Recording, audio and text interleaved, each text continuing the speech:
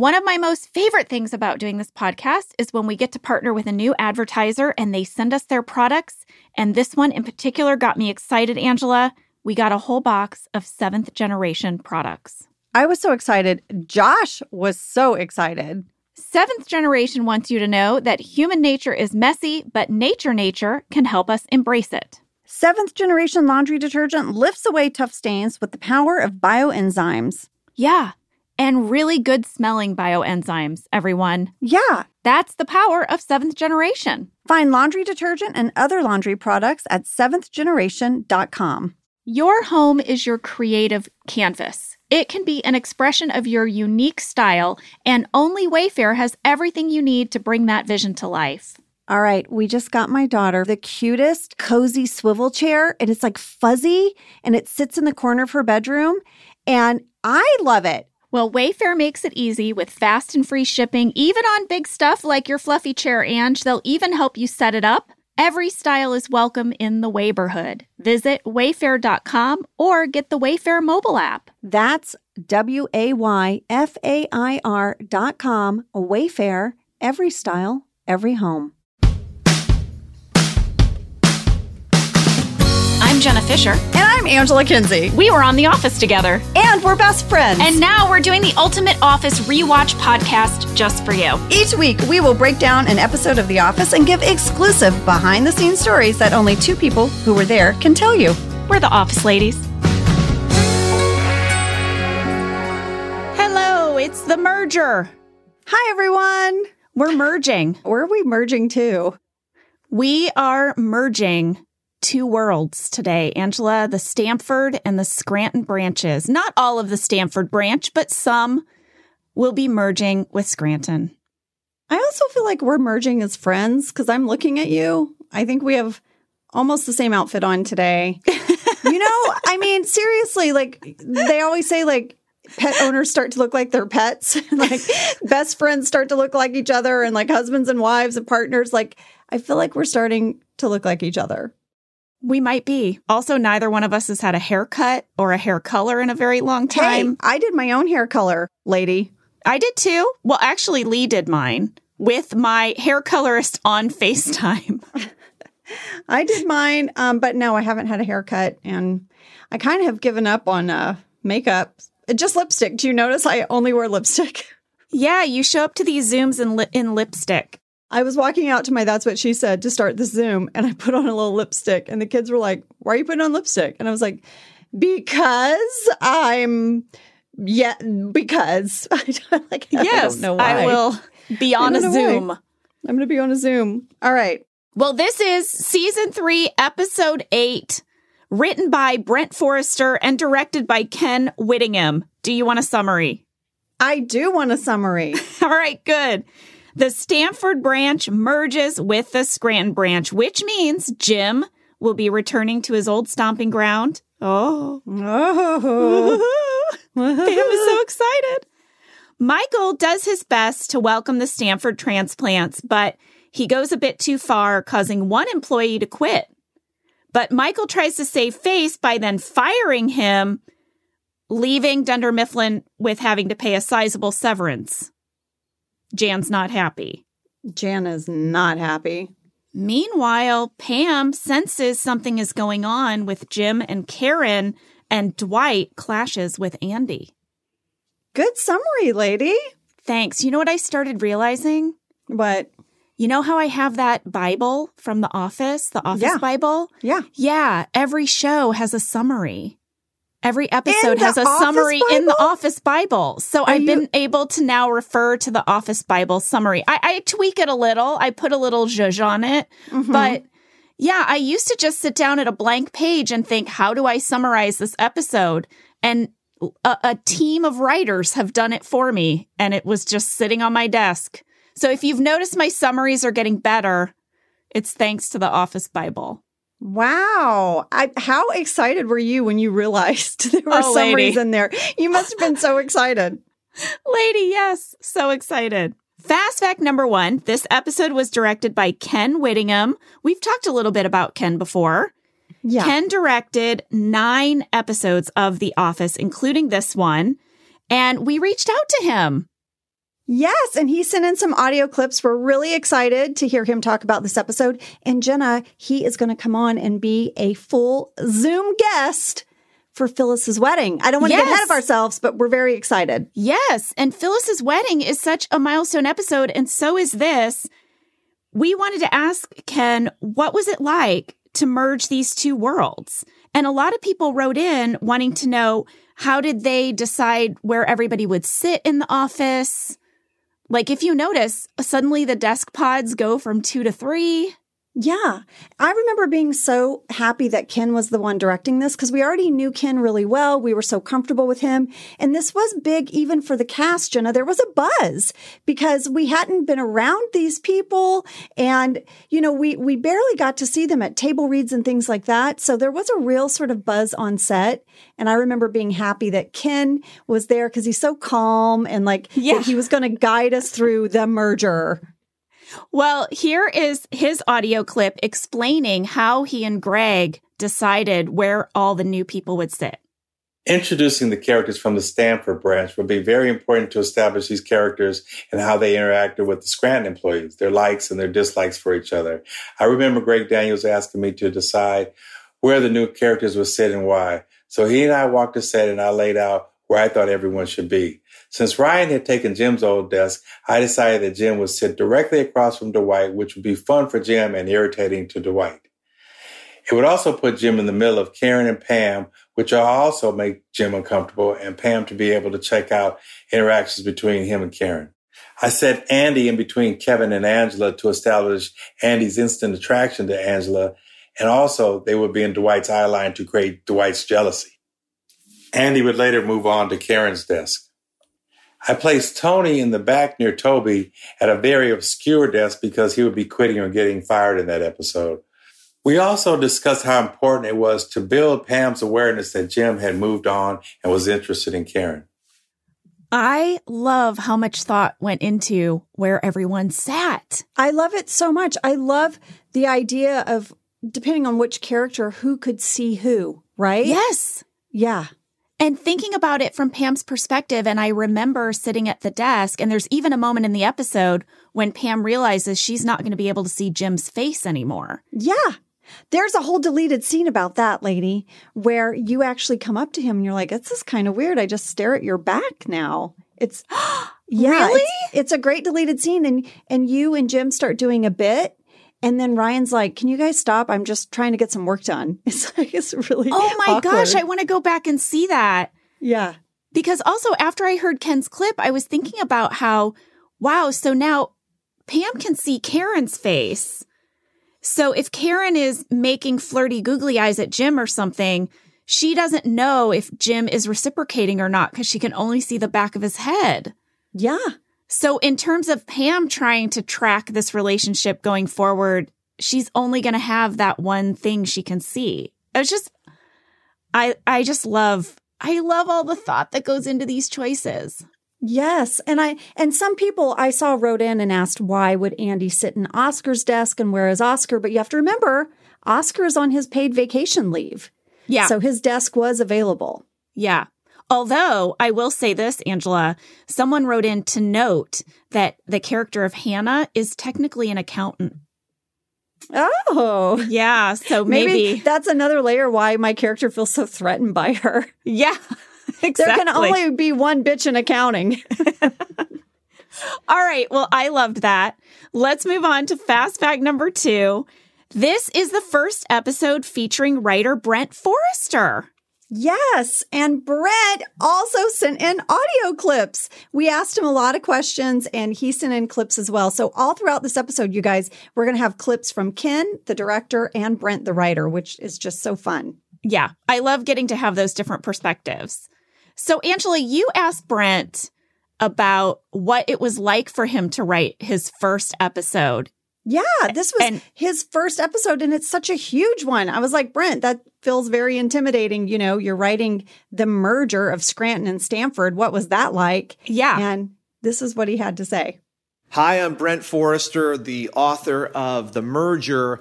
I was not part of the original writing staff of The Office. Greg Daniels, the show creator, was a writer with me on The Simpsons, and he had me as a writer on King of the Hill. He brought me in season 3. And what I remember most about writing this draft was how I totally failed in the first draft to capture the tone of The Office.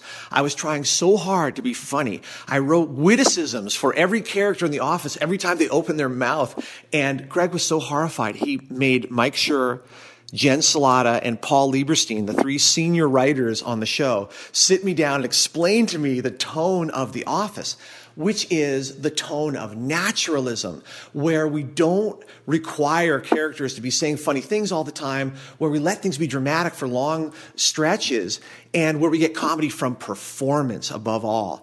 Well, I transformed as a writer between draft 1 and 2 of The Merger, and I learned the tone of The Office real fast. Oh, don't you love that? I just love that he was like, yeah, I got it wrong. They kind of like let me know what was what, and then I gave it another try.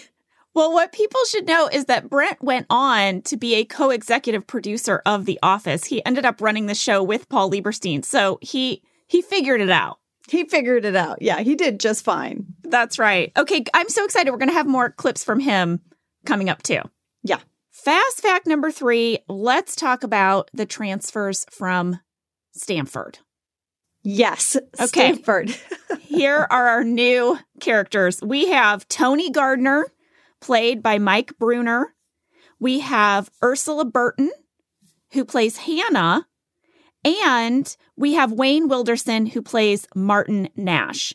Now, you might recognize Mike Brunner because he did have a small scene with Rashida in an earlier episode. Mm-hmm. Hannah was in the background of a few scenes over in Stanford. She had this storyline and some deleted scenes with Jim, but they had been cut. Yeah. And then you might recognize Wayne because he had a big recurring role on Veep. And by the way, now he's in Greg's new show, Upload. Nice. And I want to take a tangent real quickly, Angela, to say that I'm really loving Upload. It is, I know it's like sci-fi-y, but I'm super digging it because I realized something about my sci-fi thing. What? Okay. I really like Black Mirror as well. And I feel like Upload has a type of sort of a comedic Black Mirror thing going on. Is that sci-fi? Is Black Mirror sci-fi fantasy? Yeah, I would say it is. It's a lot of like alternate realities and sort of, yeah, it is. I think it is. Okay, is Handmaid's Tale sci-fi fantasy? Oh, see what I'm saying? This is the category that I like. I like a tiny spin. I love zombie movies. I love I feel like zombie is horror, though. I know, but I feel like it's falling in this new category that I want to designate, which is like it's some of life as we know it and then some new rules. Slightly altered reality. Altered reality. I'm doing a lot of gestures right now. You are. I wish you could see Jenna. She's like cupping the air and then like spinning it over her head like it's a world, a ball. I don't know what's happening. This is reality. And then this is altered reality. Here's the thing, Jenna. Handmaid's Tale, I don't think you can handle it. I watched it. It's fantastic. I couldn't sleep at night. I was like, oh my gosh. Whew. Oh, I watched one episode of Handmaid's Tale and I had nightmares for 3 nights. Oh, yeah. Oh, yeah. And I've seen a lot of horror films, but that got in my head. Holy moly. Okay. So but here's what I'm saying. I feel like there's a tangent. Here's what I will not let go.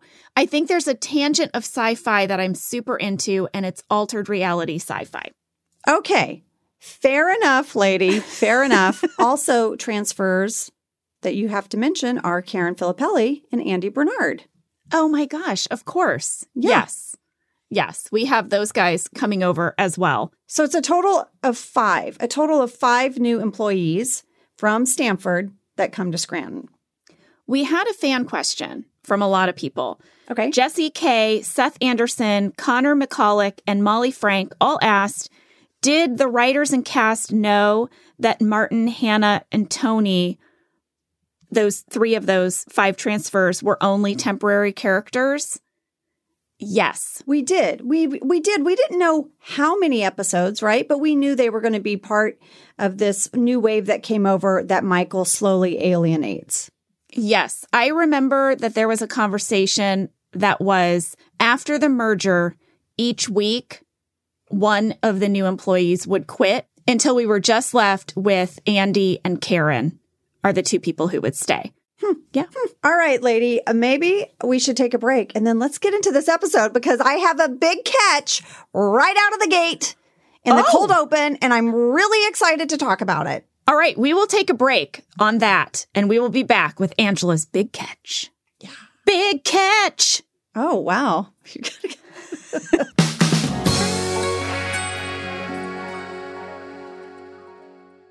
So this winter, we went on a little ski trip with another family, and we got an Airbnb, which was so wonderful, right? Because you can make your own breakfast in the morning. We could even go there for lunch to warm up.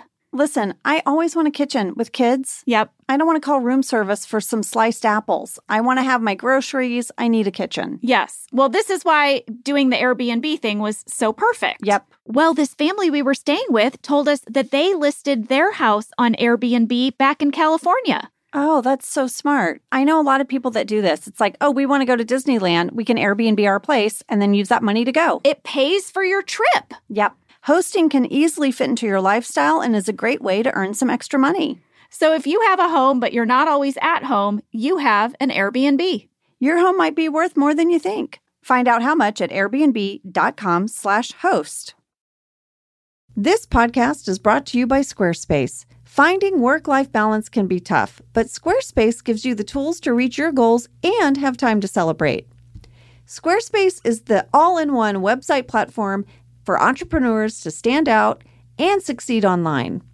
You can use Squarespace to create a website, engage with your audience, and sell anything from products to time, all in one place.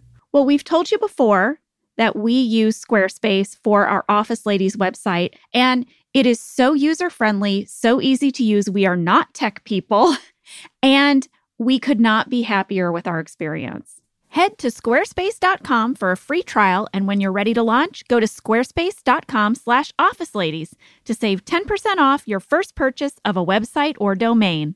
When you travel, do you ever think like, oh no, I hope I locked up? Did I leave a window open? Things like that. Well, that's why you should invest in SimpliSafe Home Security today. SimpliSafe was named Best Home Security System in 2024 by the U.S. News and World Report, and Newsweek ranked it Best Customer Service in Home Security. Well, you all have heard me talk about SimpliSafe because it really is simple and it does make me feel safe. We went through the website and we picked exactly what we needed for our home. That's what I really like is you can customize what you need to fit your living space, you know? I love our SimpliSafe. SimpliSafe has given me and many of my listeners real peace of mind, and I want you to have it too. Get 20% off any new SimpliSafe system when you sign up for Fast Protect monitoring. Just visit simplisafe.com/officeladies. That's simplisafe.com/officeladies. There's no safe like SimpliSafe. All right, guys, we're back. We start at the Stanford branch. Jim has a talking head. He tells us Stanford branch is closing. Andy made Stanford RIP hats for everyone. Andy asks Jim what Michael Scott is like. Yeah, he wants some intel. He wants some intel. He wants to know how to work the system over there. Yeah, and Jim's like, you know what? You just kind of have to meet him. You have to meet him. But did you notice when Andy was asking him about Michael, he was like, what kind of magazines does he like? We know what magazines. American Way. He loves travel. Yeah, he loves American Way. If Jim had given Andy the list of magazines, would that have helped Andy? I feel like if someone gave me Michael's list of magazines, I would be like, I am even more confused about this person. I am intrigued. Who is this person? So then Jim and Karen, they have a little moment. They agree this is going to be a big adventure. Karen gives Jim a real flirty flirt look, but Jim doesn't see it, right? But like she's pining. Her they heart high is a five. flutter. I feel like Karen flirts and then Jim high fives, which for any woman like that's into a guy, if you flirt a little and like maybe cut some eyes at him and you get a high five, it's like, beep, burr. I'm like, Karen, there are so many signs here. Don't do it. We're going to get into something I've started tracking called Wishy-Washy Jim. Oh, well, welcome to the club. I mean, he's been wishy-washy for a long time. Yeah, but he does a lot of super big wishy-washies in this episode. All right. Now we're back in Scranton. Toby has come up to Pam at reception, and he's talking about how he completed his run. And I have a catch. Oh, and is this what you teased us about before the break? This is what I teased you about. It's now I've set it up. It is going to be so lame. But at 1:06, new plant alert. New plant alert at front reception. You have a friend in Hadley Lock who wrote in to say, Angela, is that a new tree at Pam's desk? Hadley, it is a new plant. It's in a maroon ceramic pot. Like, not just like, usually Pam's plants are just in like that plastic crap that comes from the store. You know what I mean? Yeah. This is in an actual pot. But Hadley, my friend Hadley, did you see what happens to the plant later in the episode? What happens? Where's it go? Hadley, did you notice that at 1:06, there's the one plant? But then go to 5 minutes, 25 seconds. It's a totally different plant. What? Whatever plant we used in the cold open, I don't know what happened to it. They couldn't find it. Someone got a different plant. It is a different plant. The plant at 1:06 is like small, light green leaves. And then at 5 minutes, 25, it's the big, dark green kind of leaves. And it's in a different pot holder. It's in like the clay looking pot holder. Whereas at 1:06, it's like a shiny maroon pot holder. Guys, I know this is what you're here for, but this is some serious plant gate. You have found the evidence for something I was wondering about. I think we filmed this cold open on another day. Oh. I think we inserted this cold open that it wasn't in the original shooting draft. So I think we came back and did this whole Dwight Toby running thing at a different time. And that's why the plants are different. Yes, that would make sense. They knew there was a plant on your desk, but they couldn't get the same one. So they just had to fudge it. Okay, because here's the thing. Pam takes Dwight down to the parking lot, right? Because he says that he can run faster than Toby, faster than anything. He's not impressed with Toby's running time. Jenna, he can run faster than a snake, a mongoose, and a panther. Somewhere in there. That's his speed. Right. So Pam is like, all right, I'm gonna time you. And she makes Dwight run around the building. She's holding a digital thermometer. She has this sort of long, sort of a talking head. She's kind of talking out loud, talking to the documentary crew. And then she just goes inside. She abandons Dwight. We had fan questions from Spencer Brandon, Mateus Almeida, and Angie T. Does Rain actually run around the whole building in the cold open? How did they time it out for Dwight to be running around the corner just as Pam finished talking? All right, Angela, I watched this scene. It is a one shot. There is no cut. So did Rain really have to run around the building? Well, you reached out to Ken Whittingham, right? And you asked him what he remembered. And he said he did not film this cold open. No, which again is further evidence to you that we filmed it on a different day. So someone else had to direct just this cold open because it was an insert, right? Yes. I was trying to remember shooting this scene. And I have a memory that, yes, the reason I'm talking kind of so slowly is because Rain really had to run. Yet at the same time, I didn't think he ran around the whole building. So I reached out to Rain. And Rain said he cut through the warehouse. Oh, that's smart. So if you notice, the camera pans to me and he cut through the warehouse, through the building to the door on the other side, and then he ran around the corner. So he was still running a significant amount. Here's what I also thought when I watched that is, once again, Pam has become the Jim of this office. She's the prankster now. She's timing him with a thermometer, making him run around the building. Pam is Jim. Oh, I bet she can't wait to tell Jim what she did when he finally gets there. Too bad he's not going to want to hang out with her. Sorry. He doesn't engage. No. Well, we'll get to that. We'll get to that. All right. So now here it is. Dwight and Michael, they're prepping the office for the new arrivals. They're going around. They're putting name tags for everyone.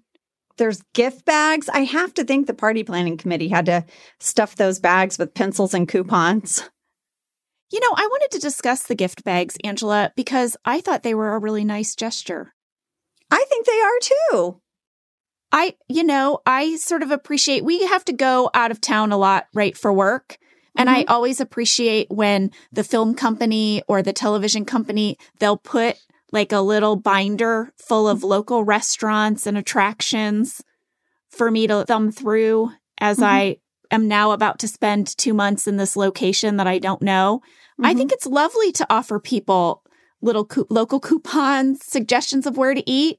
Very thoughtful, nifty-gifty bag. I'm the type of person, if I check into a hotel and they give me a bottled water, I'm like, thank you. Like, I don't know.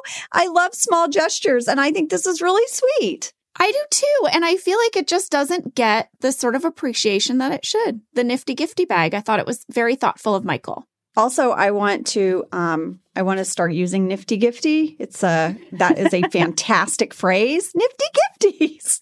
Nifty gifties. Nifty gifties. Okay. So as they're walking around prepping the office, Dwight suggests Michael fire Anthony Gardner before noon to consolidate power. But Michael's like, I'm not going to do that, Dwight. I'm not going to do that. But he's planting the seeds. Someone must go today. Yeah. Okay. So at 4 minutes, Pam enters in. She's carrying food. Michael asks her to set it all up in the conference room. Jenna, you're holding 2 really big grocery bags. Yeah. And I have what I'm going to start calling random prop alert. Yep. Jenna, you know the story behind those bags. Oh, You and I both know. Those are fakey bags. They're fakey bags, guys. They're fakey bags. Here's what we mean. Those bags, they're made of this material that won't make any crinkly noises. Yeah. It's super weird. It's almost like a fabric, but it's really stiff. Yeah. That's how what would she you said. describe it? I don't know how to describe it. It's sort of like a stiff fabric felt kind of exterior, but as soon as you spot one, you'll spot them in every show you ever watch. I'm telling you guys, any show you're watching where someone goes to the store and comes in with like anything that looks like a grocery bag, it's the fakey bag. Yeah. Because the real bags make too much sound for the sound engineers, for the boom operators. So the props department came up with these kind of fake bags, and every single TV show uses them. You'll see. They fascinate me. The first time someone handed one to me, I was like, what is this item? Yeah. What is this made of? This fabricy, stiff, felty, fake grocery bag. Yeah. Yeah. I'm always fascinated by them. And you're right. Once you see it, you can't unsee it. You can't unsee it because the brown paper bag, it doesn't look like paper. Look closely. It doesn't. You're like, what is that? You'll see it. Also, there's never any printing on it. There's never any like name of grocery store. It's just this solid brown bag. Yeah. So next, Pam has her talking head, and she is she's excited to meet all the new people. Mm-hmm. She's excited to see her old friend. She's definitely in a good mood. We had some fan questions. Okay. Alice, 64, Jessica Scott, Harrison Perez, Amy Ardilla, and Jamie Kearns all asked about Pam's hair. They noted that Pam's hairstyle changes from the little smaller scrunchy curls to bigger, smoother curls. They wanted to know if this was intentional for Jim's return. Oh, yeah. For sure. Someone zhuzhed it up and then decided to wear a sweater that her mom made her. Because that's how you zhuzh up when your fella's coming. Let me get that sweater my mom knitted me with the extra big button right in the middle. The button is so huge. All right, humongous. Angela, Maggie Mendez, Diana Swanson, and Morgan Ostrag all asked, is Pam's sweater really homemade? No, look at it. No. I thought No. they could have done a better job of finding you a sweater that looked a little bit more homemade. Well, that was a store-bought sweater. They did alter it a little bit to try to make it look homemade. The giant button was an ad. Oh, well, great job. Oh my gosh, I am not throwing shade. I'm just saying the sweater was hilarious. And to me, Listen, the wardrobe department did not have time to knit me a sweater. I mean, they got the script. What are they going to do? I guess they could have tried to find some homemade sweaters. We did try a bunch on, but here was the other thing. They wanted the sweater to be flattering, you know, like they wanted Pam to look cute for Jim. And so this was our compromise, a store-bought sweater that we altered a little. Mom, I need you to knit me a sexy sweater. Exactly. It has to be sexy, Mom, and only one button, please. Now, here's something no one brought up, but I totally noticed. Purple eyeshadow? Oh. Purpley eyeshadow and a little gloss on the lips. Well, I noticed the gloss, but clearly all I notice are lips these days. So That's where you're at, Ange. that's where I'm at. Well, you know, the new transfers start to arrive. And Jenna, we like to track things. I just want you to know, I tracked and Michael insults every single person except for Andy. Yes. We have a series of racist and sexist microaggressions courtesy of Michael Scott. Here they are. He tells Hannah her ball and chain is over here. Mm-hmm. He calls Tony Gardner the big guy.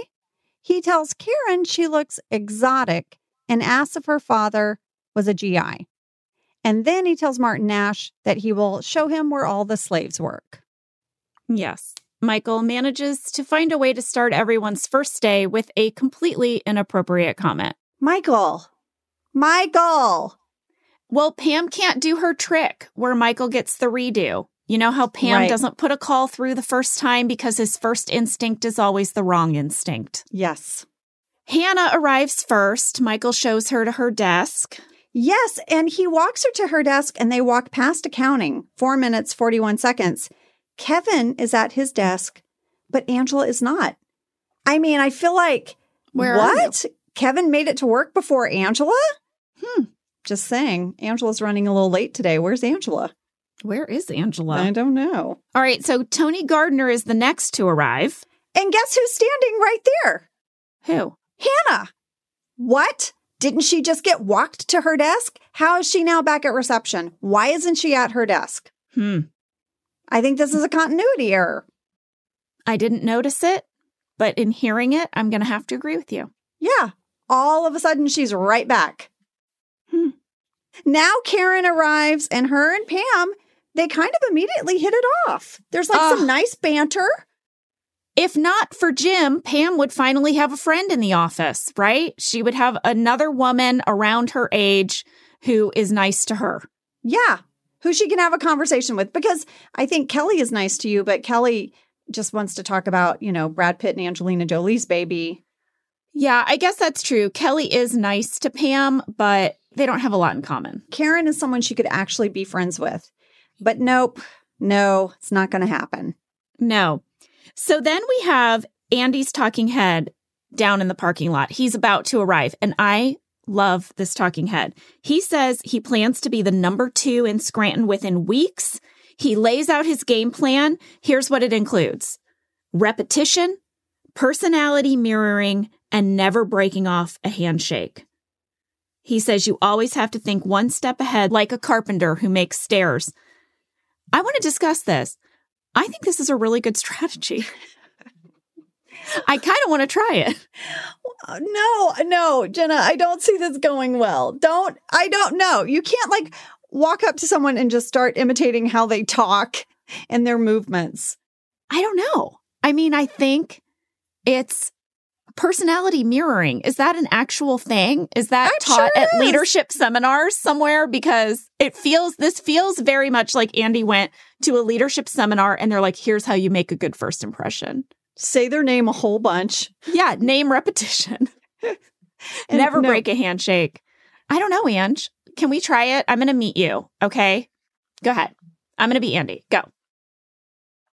Hi. Hey. How are you? I'm good. How are you, Angela? I haven't told you my name yet, creeper. How'd you know it was me? Have you been stalking me? Psycho. I Googled you before our meeting. Okay, you know what? This is not going well. I'm out. I failed. I did a terrible job. You failed in 3 sentences. Oh boy. All right. Maybe not. Okay. Okay. So Andy arrives. He gets his nifty gifties and he does his strategy and Michael loves it. Yes, Michael thinks he's awesome because Andy is doing an impression of Michael. So Michael probably feels like he gets me. Yeah, he loves it. We had a fan catch, Angela. Oh. Veronica Ramirez noted that when Andy was in the parking lot doing his talking head, he has his tan jacket on. Yeah. But when he walks through the door, it's nowhere to be seen. Oh. Where did he take off his jacket? Where did he put his jacket? He left it with that other plant. He did. They're in a warehouse somewhere. It's like in a box of lost things. Yeah. Oh my gosh. Guess who's making his big debut? Jim. Yeah. He walks in with Martin. They're talking sports. Pam does a cartwheel to get to him. And hugs him. Leaps into his arms, really. Yeah, I was going to say, this is not just a hug. She throws herself on him. Yeah. But can I say something? Say At it. 7 minutes, 27 seconds, I have a giant zit next to my chin. And they have tried to cover it up. But it's like a little bit like when you try to cover up like super big zits. This is one of those zits.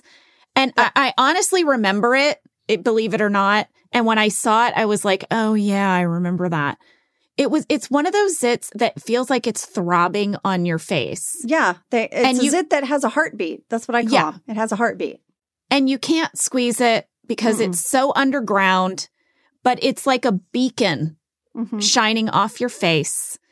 And here it was. We had to film this scene where Pam is going to see Jim for the first time. And I was like, I cannot believe we're dealing with this today. And the makeup department, I mean, they did their best. They caked a bunch of makeup on it. There's only so much you can do. There's only so much. And it's there. Yeah. And it still bums me out today. It's okay, lady. I had a big zit in the Valentine's episode and all the photos we took. Remember we did? It was like a whole press photo day. There's like photos of me looking up at Dwight, this like Valentine's photo, and I have an enormous zit. So, I can't remember what episode it is, but I'm going to ask Greg because there was a future episode that was like a huge Jim Pam thing. And I had another one of these big zits. Mm-hmm. And then when I saw the episode, it was gone. And I swear I was like, Greg, what happened? He said, you know what, Jenna? We decided to take it out in post. We CGI'd your zit away because it was really distracting. How embarrassing, Jenna, that there was a room full of people that you didn't even know who had to have a conversation about, do we have it in the budget to scoochie out her zit in post edit? And then it was someone's job to painstakingly remove it frame by frame. Yeah, it was so distracting. Oh, Lord. Well, Jenna, you're not alone. Hadley, who also noticed the plant, wrote in and said, at the talking head at 3 minutes, 55 seconds, does Dwight have a little pimple on his right cheek? Oh, no. So, why were we all so pimply in this episode? Was it the summer? Were we just all hot and sweaty? Oh, I don't know. Maybe so. All right. So Jim now enters and Dwight and Jim are reunited. Jim messes with Dwight immediately by pretending like he's meeting his eye line, even though he's not. Yeah, Jim and Dwight are right back at it. And if you guys love to track a really good John Krasinski Dwight, go to 7 minutes, 53 seconds. It's a really good. Hi, Dwight. Nice. So everyone has arrived now. And we had a fan question. A lot of people wrote in. Kristen F., Sarah Hodges, Connor McCulloch, Erica Sansom, and more all wanted to know what was it like having all these new actors on set from the Stanford branch? And what was it like to have John back? I wrote about this in my journal. Of course you did. Of course you journaled this. I said, we were really excited to shoot the merger. It was like we were meeting new people. The Stanford and Scranton branches shot on different days and different sound stages, so we almost never were together except for maybe just a few times. And we all really missed John's presence on set. So when the branches merged, it was the first time we were all acting together as a group. And it was a blast. Ed Helms made me laugh so loud, I pulled a Phyllis and snorted. Oh, I love that. Yeah, it was great. It was great to have this new energy and new people. And I just have such fun memories of it. Yeah, I will tell you the place where I snort laughed when we get to it. Good. I wrote a little note. Can we talk for a second about one of my 2 favorite scenes in this episode? Yes. It is the Ryan Jim desk dance. Oh, yeah? Where they both set their bags down on the same chair. Yeah. I love it so much. They're both doing that sort of like polite thing, like, oh, I'm sorry, was this you? You're sitting here now, or did you? And then Ryan ends up getting the desk, and I love his talking head so much. I talked a little bit about this with BJ, where I said, as an older person, I am looking back on The Office, and I'm super loving the character of Ryan. Mm-hmm. I don't know what it is. I think maybe when you get older, you give zero more often, and I feel like Ryan gives zero. I feel like you're connecting with Ryan because you feel like you finally aged to his place of 0 Fs. Exactly. I think that's what it is. And I just love his talking head. And he's like, yeah, Jim's a nice guy. That's why I got the desk. Yeah. And I'm like, that's so funny. Okay, I want to say something. In the script, there was a different talking head. Oh, what was it? So that talking head that made it in was an alt. Okay. The talking head in the original script, Ryan was supposed to say, why? Because this is Ryan's desk now. Oh, I like it. I like the one that made it in better. Me too. Yeah, Me too. It's I more like layered. the alt. Yeah. More layered. Well, Jenna, up next is a pretty big moment for the characters of the show because we have 2 adversaries meeting at 9 minutes, 7 seconds, Dwight and Andy. Yeah. Neither will break the handshake. That handshake goes on forever. They see that they are each other's enemy. They know it immediately.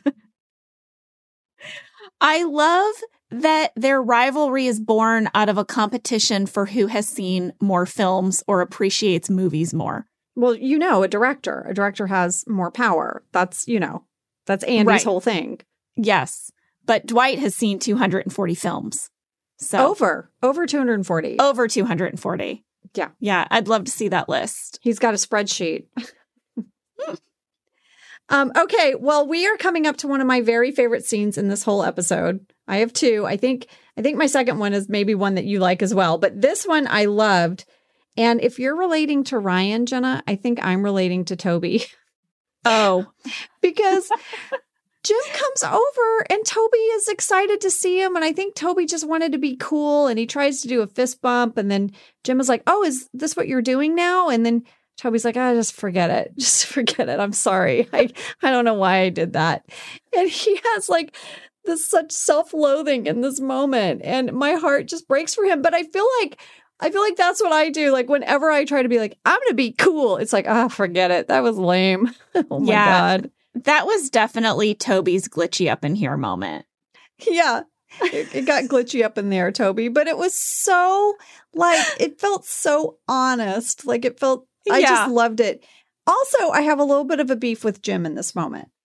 Same. He knows that Toby's trying to be cool. He knows that Toby just wants Jim to like him. And he should have just fist bumped him back instead of commenting like, oh, is this what you're doing now? And sort of giving him shade. So Agree. Jim, I have issue with you right there. Just fist bump back. Don't comment on the fist bump. Just do it back. Agree. I need to bring up something called Shreddergate. Oh. Angela.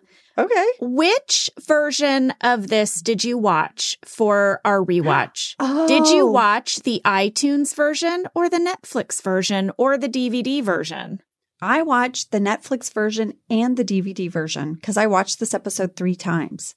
Okay. I watched it on iTunes and Netflix. Mm-hmm. If you watch the iTunes download, you will see a whole storyline with Kevin shredding things using a Staples shredder. It has a giant Staples sticker on it, and he talks about what a great shredder it is and yada, yada. If you watch the Netflix version, this storyline is not in there. It is also not on the DVD. So, folks who watched the iTunes download like I did, here is what that was about. This was an embedded advertisement for this Staples shredder, which actually existed at the time and was launching. And they paid the show to feature it on the show by one of our characters. They picked Kevin. Something that people should know, like if a show gets money to make a character drink a Coke versus a Pepsi, the actor does not get any coin for that. No. But also, people noted Staples is Dunder Mifflin's main competitor. Yeah. So it was especially strange. I mean, it's the Staples theoretically is the whole reason this merger's happening because that's how they lost Josh Porter. Yes. So it was an odd thing. It was odd. Okay, Angela. So now Michael is ready. Yeah. He's making everyone go in the conference room. Yeah. He has a gigantic performance, Jenna. That's coming up. He has named this the official merger day all family welcome breakfast. Mm-hmm. He's put out some food, but only the guests are allowed to eat and drink. Did you see the food though? It looked like little pieces of like toast and salmon. I didn't see anything else. And champagne. Yeah.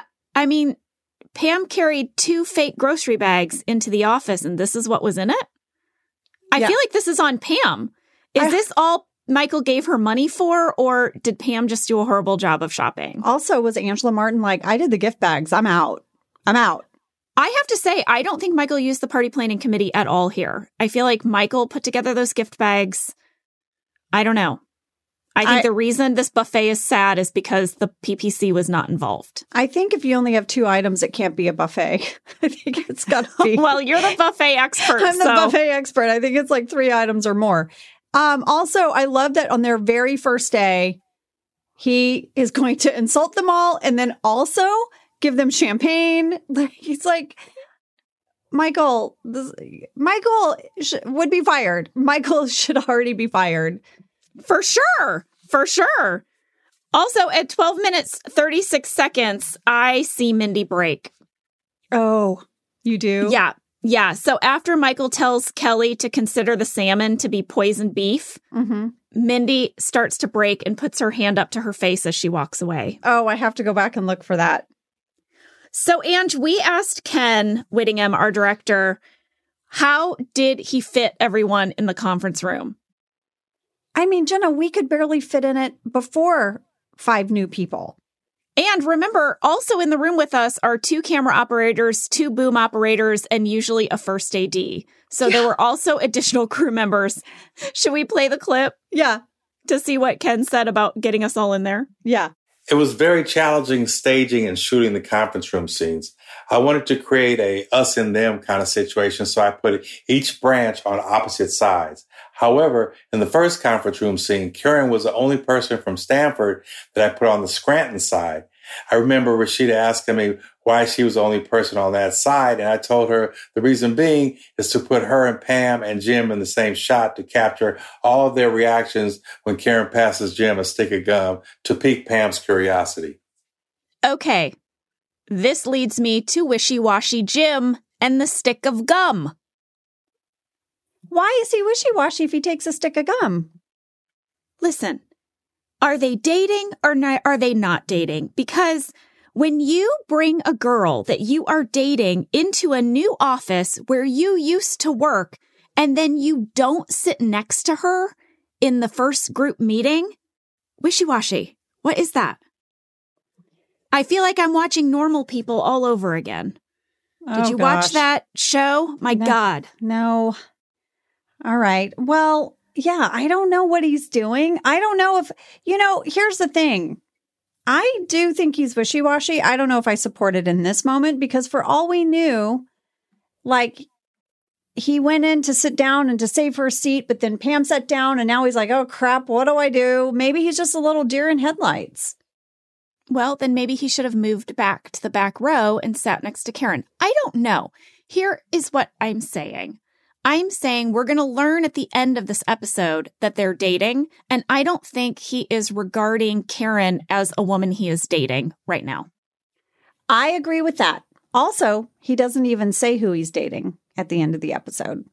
That too. He doesn't even own that. So wishy-washy Jim. Wishy-washy.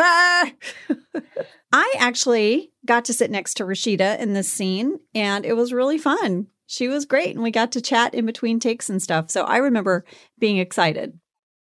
Oh, well, that's very nice. So Jim's loss was my gain. So there you go, wishy-washy Jim. There you go, wishy-washy Jim. Should we talk about Lazy Scranton, Angela? I can't wait to talk about it. This made me laugh so hard. And of course, you know, there had already been Lazy Sunday on SNL. So this was like inspired by Lazy Sunday. And it made me laugh so hard when we watched it. So many of Michael's bits are based on the bits of Saturday Night Live and or other comedians. He really writes no new material. He thinks he's a world-class comedian. I mean, because he just restructures and redoes other people's bits. But he truly thinks he's like an amazing comedian. He even called this meeting, which should be just like a new employee orientation meeting. He calls it his gigantic performance. Yes.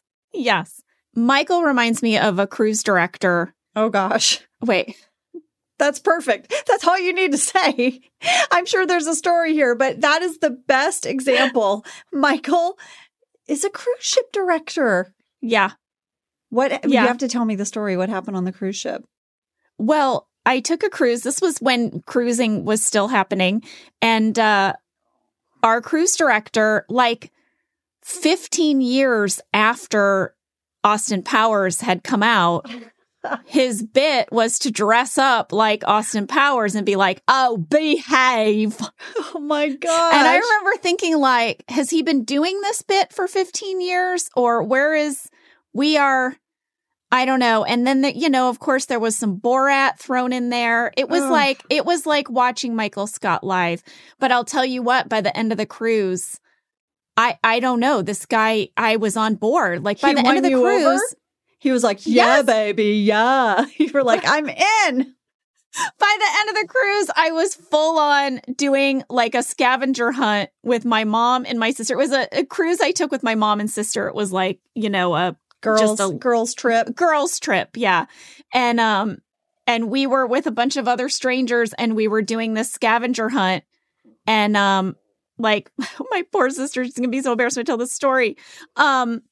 The thing we had to find was just like a piece of woman's clothing. So my sister took off her bra and like took it out of her shirt and was like waving her hair. And she's like, we got it. And we were like, oh, behave. Oh my God. It was insane. I love that story, Jenna. And you know what? Having now competed with your family in Family Feud. Yes. I know how competitive everyone in your family is. I believe that Emily was like, oh, we will win this if I have to take my bra off. We're going to win. She was. And we didn't win. Oh. I'll say. Well. Sadly. But we gave it our best effort. You sure did. All right. So we asked both Ken and Brent what they remembered about filming Lazy Scranton. And here's what Ken Whittingham had to say. One of my favorite scenes in the episode was creating the Lazy Scranton video, which was inspired from SNL's Lazy Sunday sketch. We kind of went off script and created a bunch of really funny extra scenes to make the video really hard to watch for the Dunder Mifflin employees. Unfortunately, we couldn't use all of them. Hold up. Are you telling me there's extra footage from this? Yeah, there must be. I need an extended cut. I want the extended cut of Lazy Scranton. I know. I know, because this was one of those moments where Rain and Steve got to go off on their own and shoot a bunch of stuff, and we only got to see what the audience sees. We only got to see that final version. Yeah. Ken, I want those extra scenes. All right. Well, we also asked Brent, and here's what Brent remembers about shooting those scenes. What I remember about shooting that Lazy Scranton video was just being in awe of Rainn Wilson and Steve Carell as performers. These guys are such serious actors, and between takes, they would be talking about this performance like they were the Royal Shakespeare Company, and then the director would yell action, and they would suddenly become these cartoon characters bouncing off the walls like Bugs Bunny, and then cut, and suddenly they're inside the actor's studio for about 2 minutes, and then action, and it's Benny Hill. It was so wonderful to watch, and it ended up, I think, in a kind of classic little bit of comedy film in the middle of the episode. I wish we would have asked them also about the little clip of Michael doing the Scranton Witch Project. Yes. Because that's something else they filmed. And I'm sure Steve did a whole bunch of stuff that didn't make it. Well, speaking of stuff that didn't make it, Brent sent us in some insight into something that I saw in the script, which was Michael went on to do a magic show for us after showing us Lazy Scranton, but we'll let Brent tell you about it. What I remember about filming this episode is that we ended up with too much comedy. The premise for Michael Scott was so perfect that he would have these new employees and a new audience to perform for and impress that we just ended up writing too many comedy bits for him. And I remember one that made us laugh so hard. We had made a giant deck of cards for Michael Scott. And in the conference room, he says, if you put your heart into your sales, you will be a king of hearts. And then he has an employee pick a card, and it is the king of hearts. And he says, and if you all put your hearts into your sales, then you will all be a king of hearts. And he flips his deck of cards over, and they're all the king of hearts. And then he acts like he's blown their minds, when in fact, he's just done the worst magic trick ever. It was so funny, and we just had no room for it because the episode was so packed with good stuff.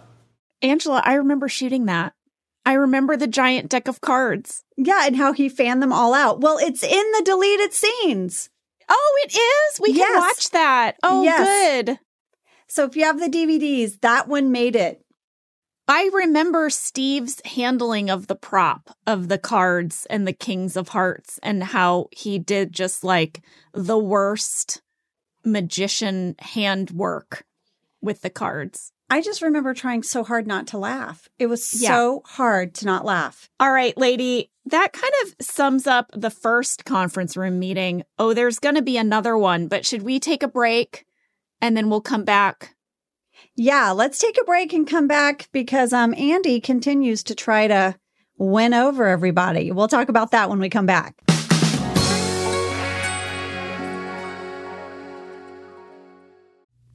When it comes to hiring, the best way to search for a candidate isn't to search at all. Don't search, match with Indeed. Indeed doesn't just help you hire faster.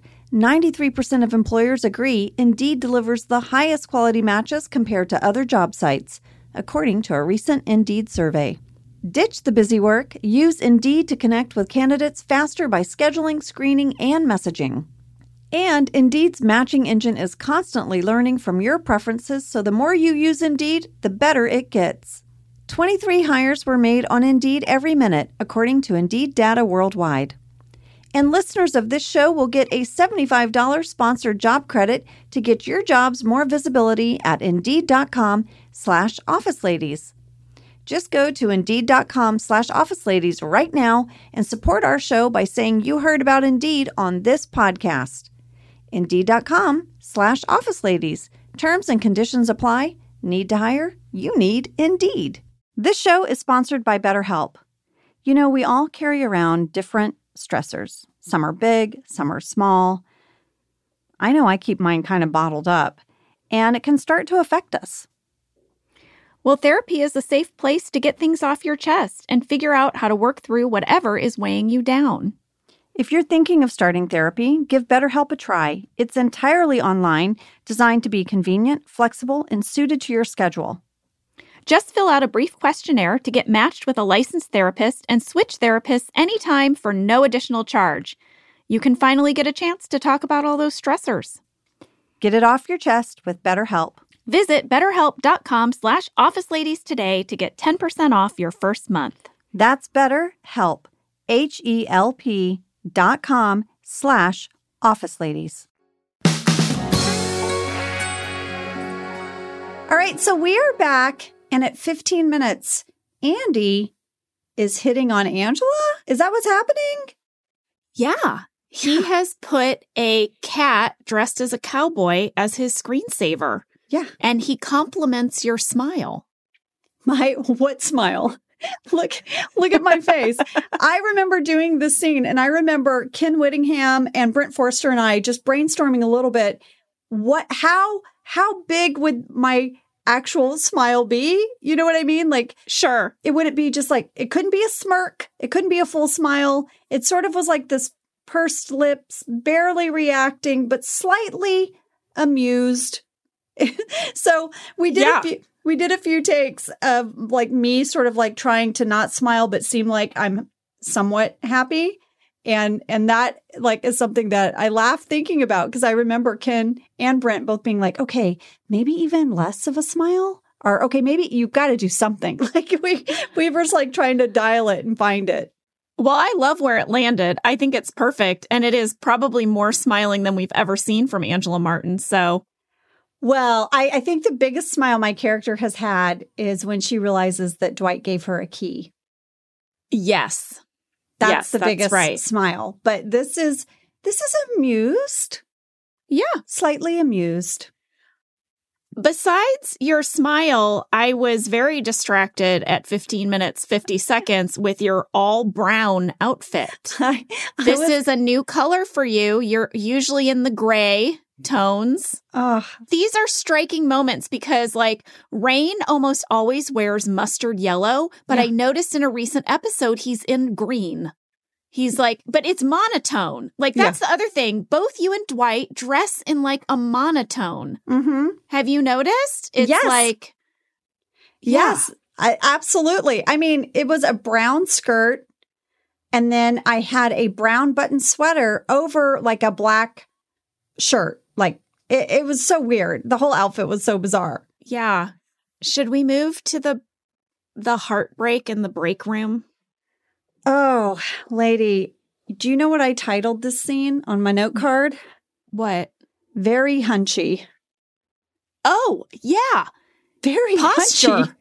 Very posture, Jenna. Hunchy. But it's so true. And you know why she's doing it. Okay, Jenna, set up the scene. Jim is getting a water instead of his usual grape soda from the vending machine. And Pam comes in and she has him alone, right? So she wants their old banter back. And she's like, oh, no grape soda, huh? Mm-hmm. And he's like, yeah, no, just water. He doesn't meet her there, right? And she's like, oh, you've changed so much. And he's like, oh, yeah, I don't know. And then Michael comes in and Pam tries to give Jim a little like look, a little bit like, oh my gosh. And Jim does not return. No, he is giving you nothing back. And he says to Michael, you're not interrupting anything because nothing's happening. It's kind of cold. And he just leaves. And Pam was like, yeah. And then, Jenna, it looked like if you could have crawled inside your sexy sweater that your mom had knitted you. Yeah. You would have, because you hunch way into yourself. And I was like, oh, Pam, so hunchy. There's a country song here called Heartbreak in the Break Room, Getting Hunchy. I was wearing a sexy sweater that my mama gave me. And then I went in the break room and he broke me. So what did I do? I tried to crawl into my sexy sweater. I got my heartbreak in the break room. Our country music singing's really breathy. It's not like peppy like country. Like there's a heartbreak in the break room, and I'm going to tell you why. Oh, good Lord. Okay. Oh, good Lord. Hey, we should move on. Can I put it out there? Anybody want to write heartbreak in the break room? We'll play it. Here are your keywords: heartbreak in the break room, very hunchy, sexy sweater, mama's sexy sweater. Yeah, Mama knit me a sexy sweater for my heartbreak in the break room. Oh, there it is. Mama knit me a sexy sweater, but all it got me was heartbreak in the break room. Oh, come on. All right. So now where do we go from here? I mean, where do we go from here? Hannah is pumping in the bullpen. Yeah. Creed is leering at her. Creed's so gross. Ryan is like, hey, I'm sorry, it's distracting. Angela does not approve. Jenna, you and I both breastfed. We both had pumps. We had to pump at work. But I would not have pumped in a bullpen. No, I wouldn't have pumped in a bullpen. I've pumped in lots of places. I have pumped while driving down the road. While you were driving? While I was driving. I had a day where I had to go to a meeting, and the traffic in Los Angeles is so bad that I was not going to make it home in time to pump and or breastfeed. Yeah. So after my meeting, I got in my car, I hooked up my pump with my hands-free bandana thing. Oh, yeah, you had the hands-free one. And I just pumped as I drove.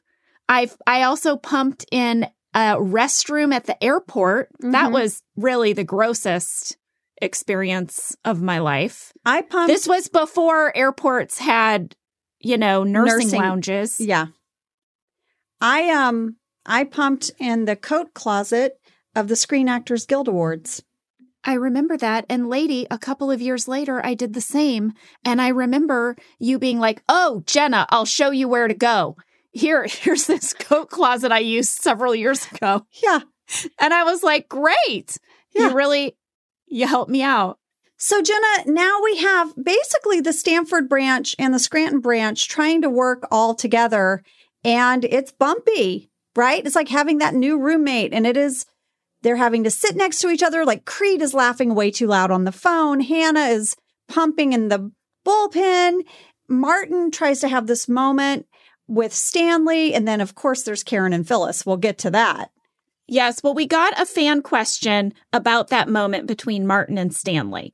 Kenya Hunt wrote in to say, "As a Black American, I personally lived for the really intimate details about Blackness in the show, like Daryl teaching Michael Dinkin-Flicka, for example. Another example is the moment between Martin and Stanley in this episode. Martin tries to give Stanley the black nod, the nod Black people give each other as a sign of understanding in mostly white spaces, and Stanley rejects him. It is too funny. Who wrote that part, or was it improvised?" Well, we asked Brent Forrester, our writer, about that. And here's what he had to say. That was written into the script, but the performers, Leslie David Baker and the great Wayne Wilderson, who played Martin, they did make it their own. And it was directed by Ken Whittingham, who I remember thought it was very, very funny. And yeah, that was a collaboration for sure. So glad you liked that. And here's what our director, Ken, had to say about that moment. The interaction between Martin and Stanley was written by Brent Forrester, and yes, it was scripted. And I laugh out loud every time I watch it. It just really kills me. Some of us know that guy. Okay, so now is one of my favorite scenes in this whole episode. Same. I mean, Jenna, we didn't even talk about this. And then this morning when we were getting ready to do it, we both had this scene down as like, we've got to hear this scene because we love it so much. Karen is sitting at her desk and she is like, "What is that smell?" "Smells like a funeral home." "Smells like a funeral home," she says. Yeah. We come to find out it's Phyllis's perfume. Phyllis is like, "Oh, I'll help you find the smell." And then Karen is like, oh, I think I'm allergic to your perfume. And Phyllis has a response that I love so much. This is Phyllis sass, right, Angela? Such Phyllis sass. So much so, there's part of it I want on a t-shirt. It's so great. Can we play a clip of it? Yes, please. "Oh, never mind. What is it?" I think I'm just allergic to your perfume." "My perfume?" "It's just my crazy nose. I'm used to different smells." "Bob Vance bought this perfume for me in Metropolitan Orlando. It's made from real pine." "Who's Bob Vance?" "You have a lot to learn about this town, sweetie." Oh, the first lady of Vance Refrigeration is not pleased. Phyllis is pissed. Yeah. First of all, she insults her perfume, and it's from Metropolitan Orlando. Hello. Yeah. It's made with real pine, Angela. And then Karen doesn't know who Bob Vance is? Oh. Good luck, no. Karen. Good luck. You really stepped in it, Karen. And Stanley has that amazing talking head where he is like, "I don't know who these new people think they are, but I have sat downwind of Phyllis's stinky perfume for years, and I have never said a word. Yeah. Oh, man. No one's getting along. No one's getting along from the new branch. And it's all going to come to a head. I love throughout the series the sort of subtle tension that happens from time to time between Phyllis and Stanley. I have to say, every once in a while, Phyllis gets real annoyed with him. And then now we're getting a peek into what Stanley has endured in that dust clump. Years of this perfume. They're like an old married couple, the two of them. They are. They really are. They have each other's back, but they also like drive each other crazy. But it's this sort of like subtle, quiet anger. They definitely eat dinner in silence. Mm-hmm. Right? They're that couple in the restaurant and they haven't said a word for 30 minutes. It's because they've been together so long. They've said everything they need to say. Exactly. Oh, I love it so much. Angela, I have to point something out here. This is a tangent, but it's short. You know, we're talking about how this is Phyllis sass. You really coined the sass. A fan sent in that on one of our episodes in the podcast notes, it says that our guest on the episode is Michael Sass. What? Yes. Like on the Apple download site, it says like our guests are, and then it lists the guests, and one of the guests is Michael Sass. There's no photo for him, though. That is hilarious. Whatever the algorithm is that like listens to your podcast and then picks out guest stars to highlight, somehow this computer program believes that there's someone on our podcast named Michael Sass. Because we've said Sass so many times, it's now like the thing the computer picks up on. Yeah, Sass is one of our guest stars. Oh, man. All right, so guys, it's hard to believe, but Michael didn't feel like one conference room meeting was enough. Well, he makes everyone go inside for what he's now calling the integration celebration. Well, he's really noticed that no one's getting along, and he's worried about it. And so he says, you know, I mean, a great show can make people forget about their differences. You got to give them another great show, everybody. Yeah, so what he decides to do is reenact another Saturday Night Live bit. This time, Night at the Roxbury. And this is what Michael thinks. This is the way to bring everyone together. Is to imitate these idiots at the nightclub. But his boombox doesn't work. Oh. So Andy comes to the rescue and he sings for him. Andy starts going, ping, pong, ping, pong, ping, pong, ping, right? He starts doing that. Well, none of us knew what that was going to sound like, really, right? Yeah, I mean, it was just in the script that he would provide the music. Right? And so I don't think we were really prepared for Ed Helms as Andy to go full out. And we lost it. And that's when I did my snort laugh, because we're all in this little room and it's totally quiet. And then with full commitment, Ed is like, ping, pong, ping, pong, ping, pong. It was like so crazy. Sorry, I dropped my pencil. I was like, it was crazy.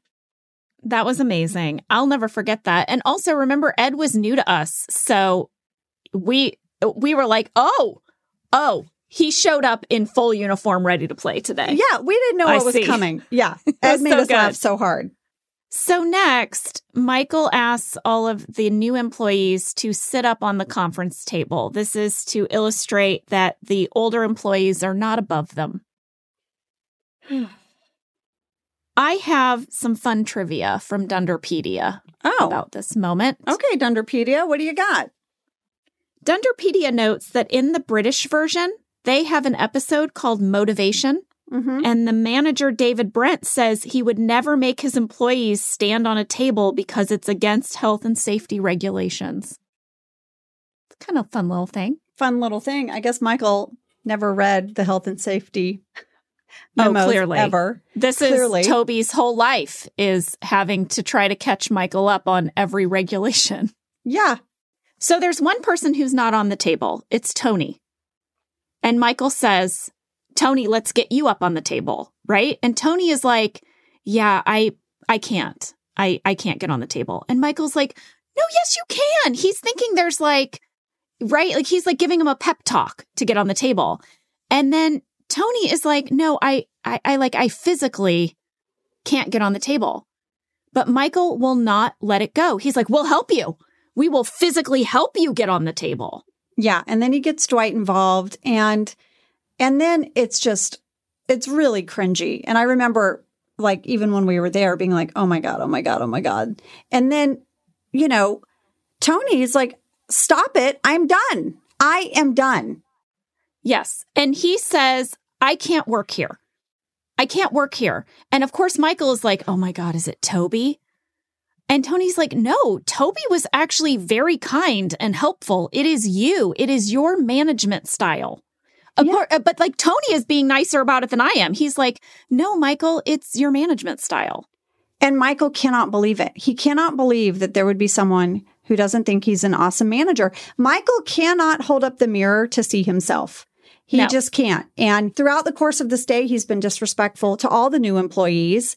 And Tony has had it. He's not going to work in this environment anymore. But of course, Michael gets hurt and embarrassed and turns it around and says, you know what? You're fired. I'm firing you. To Dwight's delight, Dwight is like, that's what I said. I said we should fire him. So Dwight takes it as a win. And Tony is just like, I can't even. Yeah. And you start to see that Hannah is like, yeah, he's got the right idea, right? Yes. And it's unraveling. All of this is unraveling, and Michael is starting to spiral. Now, we had a few fan catches and questions about this scene. First, I'm going to give you this fan catch from Luke Jensen. He says, I noticed a potentially huge mistake in season 3, episode 8, The Merger. The episode depicts the entire merger day, and Tony Gardner gets fired, right? Yeah. But then in the Threat Level Midnight movie, Tony Gardner is playing the piano. How is it that Tony Gardner ended up in this movie of Threat Level Midnight? There's no way that Michael filmed Threat Level Midnight on this one merger day. Right? That is a great catch. Here's the thing. BJ Novak gave an interview about this. Oh. BJ said that the writers thought that it would be very funny for Tony Gardner to have a cameo in Threat Level Midnight. And they have this whole weird backstory as to why he appears in Threat Level Midnight. They think that Michael had this realization and he called up Tony Gardner and apologized profusely for the way he treated him. And then said, I would like to offer you a role in my movie. And Tony was like, BJ in the interview says, like, in his mind, Tony was like, either like, well, I don't know. I have nothing else better to do. Like, maybe he's bored. He's like, maybe he wanted to be in a movie. Maybe he was an aspiring actor on the side. Maybe he's a cinephile and is like, yeah, I'd like to be in a movie. Yeah, why not? I'll be movies. In your movie. But that this was like a choice that they would have this person that Michael wronged in an earlier episode have this cameo in Threat Level Midnight. I like it. I like it. So there you go. I want Michael to have growth. I want him to learn and evolve. Now, here's another fan question from this moment. At 22 minutes, 56 seconds, Tim Althouse, Sidney Pauls, Ben Pavey, Grace Bromley, and Declan Jensen all want to know who is the man wearing business attire who is standing next to Andy in the conference room when Michael fires Tony. Did you notice it, Ange? Oh, I noticed it. And then I saw all the questions pouring in about it. Yeah. Philip Santani. That's who that is, guys. He was one of our male stand-ins for the actors. It was Philip and Steven Socks were our 2 male stand-ins. And you will probably spot Steven in some future episodes in some scenes. And his wife, Lori, has already been in one. That's who that was. Good catch. Good catch, everyone. Guys. Very good catch. So Michael's really bummed. He says that today was supposed to be a love union, but it's more like when his mom moved in with Jeff. And now his job is to fix it. He's got to fix it, you guys. And how does he decide to fix it? He goes into the parking lot and lets the air out of everyone's tire. And he's like, oh my God, we got punked. You know, they got us good. Come see. Like he thinks this is going to bring everyone together. Yeah, that's right. But Angela, everyone's tires except Michael's. Yes. And he got a hate note that says that that you guys suck. It's from Vance Refrigeration and that they suck. Because Vance Refrigeration would suddenly, for no reason, decide to hate on Dunder Mifflin. It makes so much sense. But they would spare Michael's car. Well, they saved the worst for him with the hate note, according to Michael. Yeah. And everyone's like, oh, come on. They totally know he's full of crap. Now they're really annoyed. But I guess Michael, in some way, Jenna, he was kind of like on the mark, because what brings people together more than a common enemy? Yes. The enemy, though, is Michael. Yeah. Because then you have that great scene of everybody standing around. Karen and Phyllis, they have a nice moment because Phyllis says, Bob has an air pump and they're going to put air in all of our tires so we can get home. And then Karen is like, oh, you mean Bob Vance from Vance Refrigeration? And Phyllis is like, yeah, she's got it. Yeah. Everyone is starting to bond. I can't breeze past the moment, though, where Pam clocks Karen scratching Jim's back. Little scratchy. This is what I'm saying. They're clearly dating. Why does Jim come into the new office and not tell the new woman that he's dating, that he's kissed the receptionist, and why doesn't he give Pam a heads up? Wishy-washy Jim. Kiss the receptionist? How about the fact that he told her, I love you? I know. We've discussed this. We've talked about this. Is our beef with Jim. I know. It's our beef with Jim. Well, now Michael's in trouble, though. Michael's in trouble because Jan finds out that he fired Tony when Tony was quitting. And now they have to pay Tony a big severance package. Yeah, exactly. And Michael's in trouble with Jan. And he tries to blame Dwight. He's like, well, this was the advice of my number 2. And Jan is like, he's not your number 2. Jim is your number 2. So then Michael calls Jim, Dwight, and Andy into his office and makes it seem like he's chosen Jim to be his number 2, even though we know from this phone call it was mandated by Jan. Mm-hmm. And now Dwight and Andy want to know who's your number 3. It's so funny to me that they so quickly gloss over that neither one of them is number 2. They're just interested in like, well, now who's number 3? Yeah. I mean, I would imagine that Dwight would have been mortified that Jim got number 2 over him. But I guess now he's just more worried about Andy getting 3 and having Jim and Andy over him. So everyone's leaving. This insane day is done. And Karen calls Jim. He's in his car, invites him out for a drink. Yeah. And Jim's like, wait, can I call you right back? Because he sees Pam. Mm-hmm. And Jenna, is this moment where Jim is going to try to be real with her? Maybe, but it's too little too late for Pam. She's really stung. She's embarrassed. She would have liked this information. I mean, she really would have behaved differently in this day had she known. And so she kind of cuts him off. Yeah. You know, he tries to say, oh, hey, I'm sorry. I think things were a little awkward today. And she's like, yep, no, I don't know. It was fine. I don't know what you're talking about. And he's like, yeah, well, you know, I'm dating someone. And she's like, yeah, well, you can do what you want because we're friends and we'll always be friends. Yeah. Yeah. Yeah. She was kind of cold in that moment and kind of shut him down. But, you know, I see both sides. I see her being hurt, but I also see him as being like, you're not the person I share with anymore. So I don't need to tell you I'm dating anyone. It's none of your business. Oh, yeah. I mean, you know? Yeah. Well, Brent Forrester sent us an audio clip about this Jim Pam storyline that runs through this episode. And it's going to seem like I paid him to say this stuff. I just want to preface this clip by saying I did not know he was going to send this in. Oh, let me tell you, there's going to be like balloons and confetti going off when he mentions Jenna's name. He really admired your performance. Yes. So everyone, this is not a paid endorsement. Go ahead. If you look at the structure of this episode, you can see it was kind of designed to be a classic Office episode.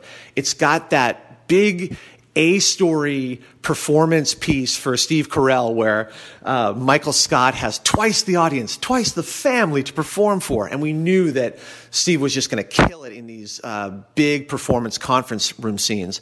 We also knew that we had this clash of two comedy characters who had never been in any scenes before. That was Andy Bernard and Dwight Schrute. And sure enough, that two-hander is just so funny to watch those guys performing together for the first time. But what really distinguishes this episode is the Jim and Pam story, where once again we relied for the emotion of the episode on Jim and Pam. And look at the tremendous performance that Jenna Fischer delivers here. She does so much with so little right from the start, where she says, it'll be nice to see my friend again. And you know that what she means is, I can't believe Jim and I can get together for the first time. And then watch how she discovers that Jim is dating Karen Filippelli. It's just done in little looks where she notices a piece of gum pass between them. Oh, it kills me, man. It's the greatest performance, and it's part of this tremendous ongoing performance that Jenna Fischer did as Pam Beesly. One of the great performances ever captured on TV, in my opinion. Yeah, it really is. It really is one of the greatest performances ever captured on TV. I wrote that out for him, and I felt like he delivered it perfectly. No. Thank you, Brent. No. Listen, in your defense, it is a fantastic performance. And that was just a heartfelt message from Brent about how moved he was. And really, everyone is by Jim and Pam. They break our hearts all the time because that is what a sort of star-crossed lovers courtship is. It's one moment you're available for that other person, either physically or emotionally, and the other person isn't. And then it flips and they break your heart over and over until they hopefully find each other. Well, here's the thing.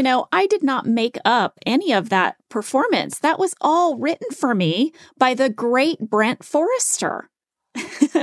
But truly, it's like that. Those directions were in the script. I didn't invent those, all of those moments of embarrassment. Those were all described to me in the script, and I just had to play them. So, it's that's some of the beautiful detail that we would get in our scripts that I so appreciated as a performer. Those quiet moments that they allowed to play out, those moments of silence, moments of realization.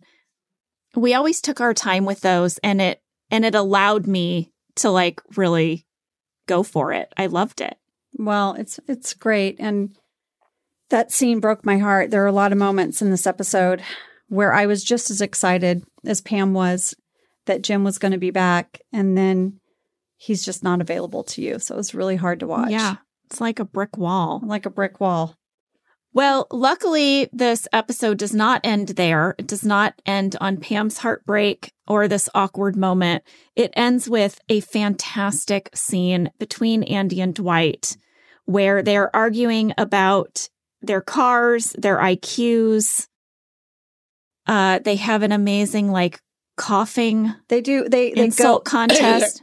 You're an idiot. They do this weird. You're a bigger idiot. I have a fan catch in this final scene.